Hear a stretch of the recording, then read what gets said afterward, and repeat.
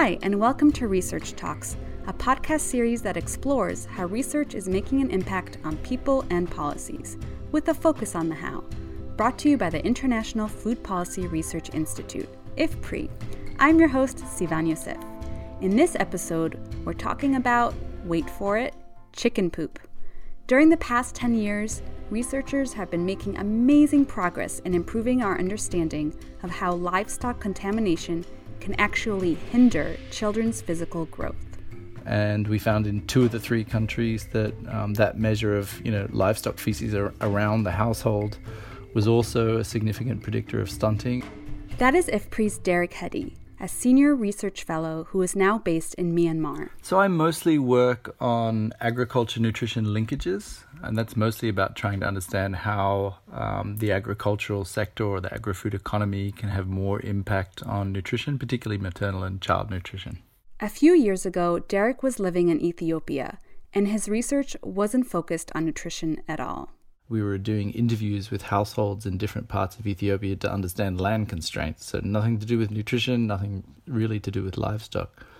But we were sitting in a hut, sort of small team, being hosted by a farming household. And we were asking them, just various questions about problems with accessing land. And I just heard this hee-haw. And I was like, what does that sound? And I turned around and we were sitting on a little bench inside this dark hut. And there was a bamboo shutter behind me. I looked behind and I literally saw a donkey's rear end there, just behind the shutter. So they had divided their house into, the sort of part where the humans slept and lived and did these things. And the other half of the house was for livestock, for donkeys, goats, some chickens in there as well. And so I didn't think much of it at the time. I was just sort of slightly bemused that literally 6 inches away from me was a donkey. But it really struck me how close people lived, in proximity to livestock. Does it seem that people only bring their livestock in cold climates like the highlands of Ethiopia, or is it in all different types of settings? No, it's definitely not just cold climates. In addition to the cold, that's probably not even the main reason. It's really about theft and predation by wild animals, hyenas, etc. Wild dogs, etc. But people are also just concerned about theft. Livestock are, fairly high value. Chickens are very vulnerable, of course. So it's really about just keeping, this valuable asset as close as they can to where they're staying. Derek moved on to other work after that.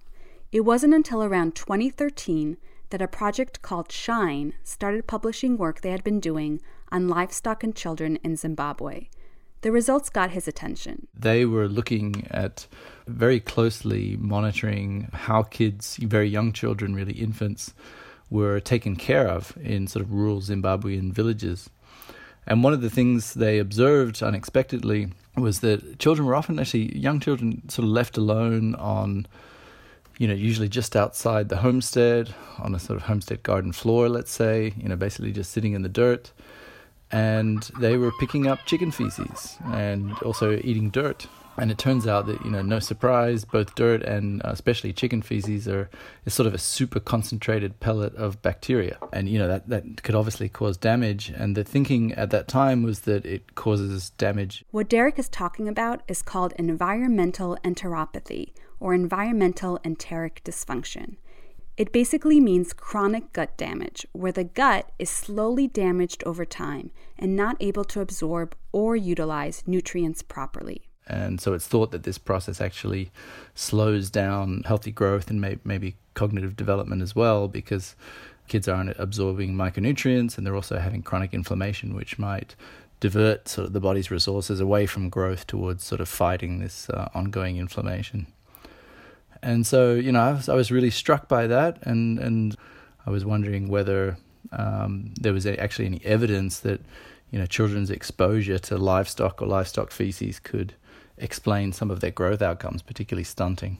And so, I thought about this for a little while, and then I was chatting with a close colleague of mine, Kalle Hervonen, who's also based in Ethiopia, and I was talking about this, and he's saying, you know what, I've got a survey going to the field next month, why don't we just put in a few questions about where livestock are kept. And so he put in questions about, are chickens kept in the house overnight? Are goats kept in the house overnight? Derek's hunch was right. When the data came back, it showed that keeping poultry inside the house was a statistically significant predictor of child stunting. He and his colleagues did a follow-up study in a few more countries. And we found in 2 of the 3 countries that that measure of livestock feces around the household was also a significant predictor of stunting. And then in 1 or 2 other studies, independent of ours, found something similar. So that's sort of how I got involved in this research. Does there seem to be knowledge among people that keeping livestock within the house might pose a health problem, or no? No, I don't think so. I think that is a real knowledge barrier. And in a way, it's not surprising, because if the main impact is this environmental enteric disorder, this chronic gut damage, then they wouldn't observe that anyway. So it's not a clinical condition. And so it could be affecting a child's growth, and they would never even know it. So I think this is largely an invisible problem. Around this time, another IFPRI researcher, Aulo Gelli, was launching a project called Celevé in Burkina Faso with funding from the Gates Foundation. The focus of Celevé is broader than livestock contamination. The project is looking at poultry value chains, helping female farmers to produce more chickens and provide eggs, which are a great source of nutrition for their households. It also wants to improve farmers' access to markets so that they can make more income to buy more diverse, healthier foods. These people are producing poultry in what are called backyard systems, where the chickens essentially just roam around during the day picking up scraps of food.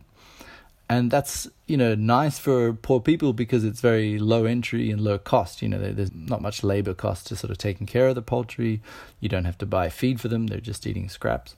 But it's also low output. And so these poultry die a lot. They're very vulnerable, especially to Newcastle's disease. And when you have that situation, actually, one sort of interesting finding from the study was, because there's a high probability that an animal could die any month, they tend to sell them for meat. So they're not really producing eggs. And one of the main reasons the nutrition sector is so interested in poultry is actually for egg production, not meat production. But we tended to find that lots of people in Burkina Faso, about 90% of rural people in Burkina Faso own poultry, and yet almost no children eat eggs on a regular basis. And that's essentially because they're in a meat business, not an egg business. So we sort of hope that, that one of the goals of the project is to try and get these folks to make a transition from backyard poultry to a more commercial, slightly higher input, higher output production system. And that would include the poultry being penned in during the day, and then you'd have to provide them feed. So it's not just the cost of housing, it's the cost of feed, the cost of water, and a little bit more labor, as well as vaccinations. So it's really a sort of a package of inputs that would get them to shift out of the traditional poultry system into something hopefully more profitable, but also hopefully more hygienic for children. Derek and his colleagues saw Celevé as an opportunity to further investigate the question of livestock feces. When we talked about this issue, we did some sort of formative research in Burkina Faso, and we talked a little bit with local policymakers, and they tended to say, you might have found that that's a problem in other countries, but here, we're hygienic. This sort of issue of animal contamination is I don't think it's an issue here. And of course, we found completely the opposite result, that, almost nobody thought that livestock feces were, a major problem. Very few households made much of an effort. They tended to, maybe some households tended to sweep and clean up a bit more than others. But it actually wasn't just poultry feces. There was issues with other animals as well. And there was very little separation between children and animals. So a typical scene actually we saw was, during the day, a mother is taking care of her young kids, sometimes taking care of other household or family members' young kids. And she's typically doing some sort of food processing. And in this case, we saw a woman who was like shelling peanuts. And she's sitting with, 4 or 5 kids on a mat.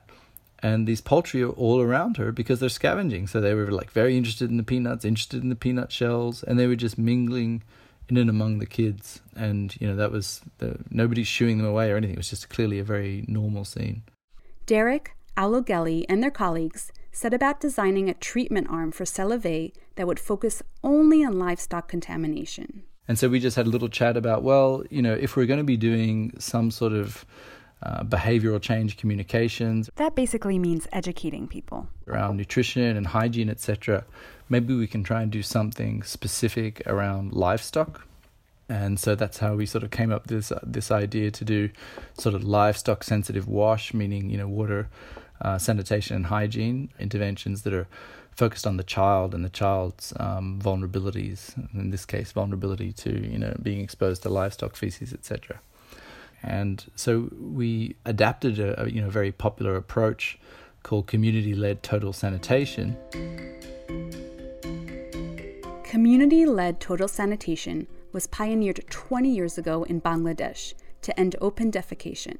It brings the whole community together, and then it uses shame and disgust to educate people about the health risks of being exposed to feces. They do sort of demonstrations like say, well, if your water source is being contaminated by human or animal feces, well, let me just take a glass of water, plain and simple, and I'm going to, pick up a piece of chicken poo or whatever, I'm going to mix it in the water, and, you give it to someone in the village and say, here you go, you drink it. Now, of course, in these demonstrations, no one drinks it, they laugh, they shake their head, etc. But the whole idea is to sort of say, well, that's kind of what you're doing now, you just don't know it. So if you're not treating your water, if you're, accepting the fact that people in the village are not going to use toilets, or you're going to let livestock, defecate in the water source or nearby, then that's essentially what you're doing. You're adding feces to your water. So that sort of shaming goes on. And then in some communities, some of these interventions, they sometimes even enroll school children to actually stop people from defecating in the open. But this sort of public shaming is thought to be quite effective in changing behaviors. The researchers working on the Seleve project applied the community-led total sanitation approach to stop community members from allowing livestock inside their homes. But ultimately, it is up to the community to figure out how to do it. So what kind of solutions did the communities in Burkina Faso come up with in order to solve this problem? We're still assessing that. I think some of the solutions are a little bit easier and cheaper to adopt, like, just sweeping more often, trying to keep kids separate and so on. But, those are challenging. And then some households definitely are building poultry houses, or pens to sort of separate the poultry from the household. And, that requires a little bit of investment, but I guess some of the other aspects of the value chain intervention sort of make that attractive.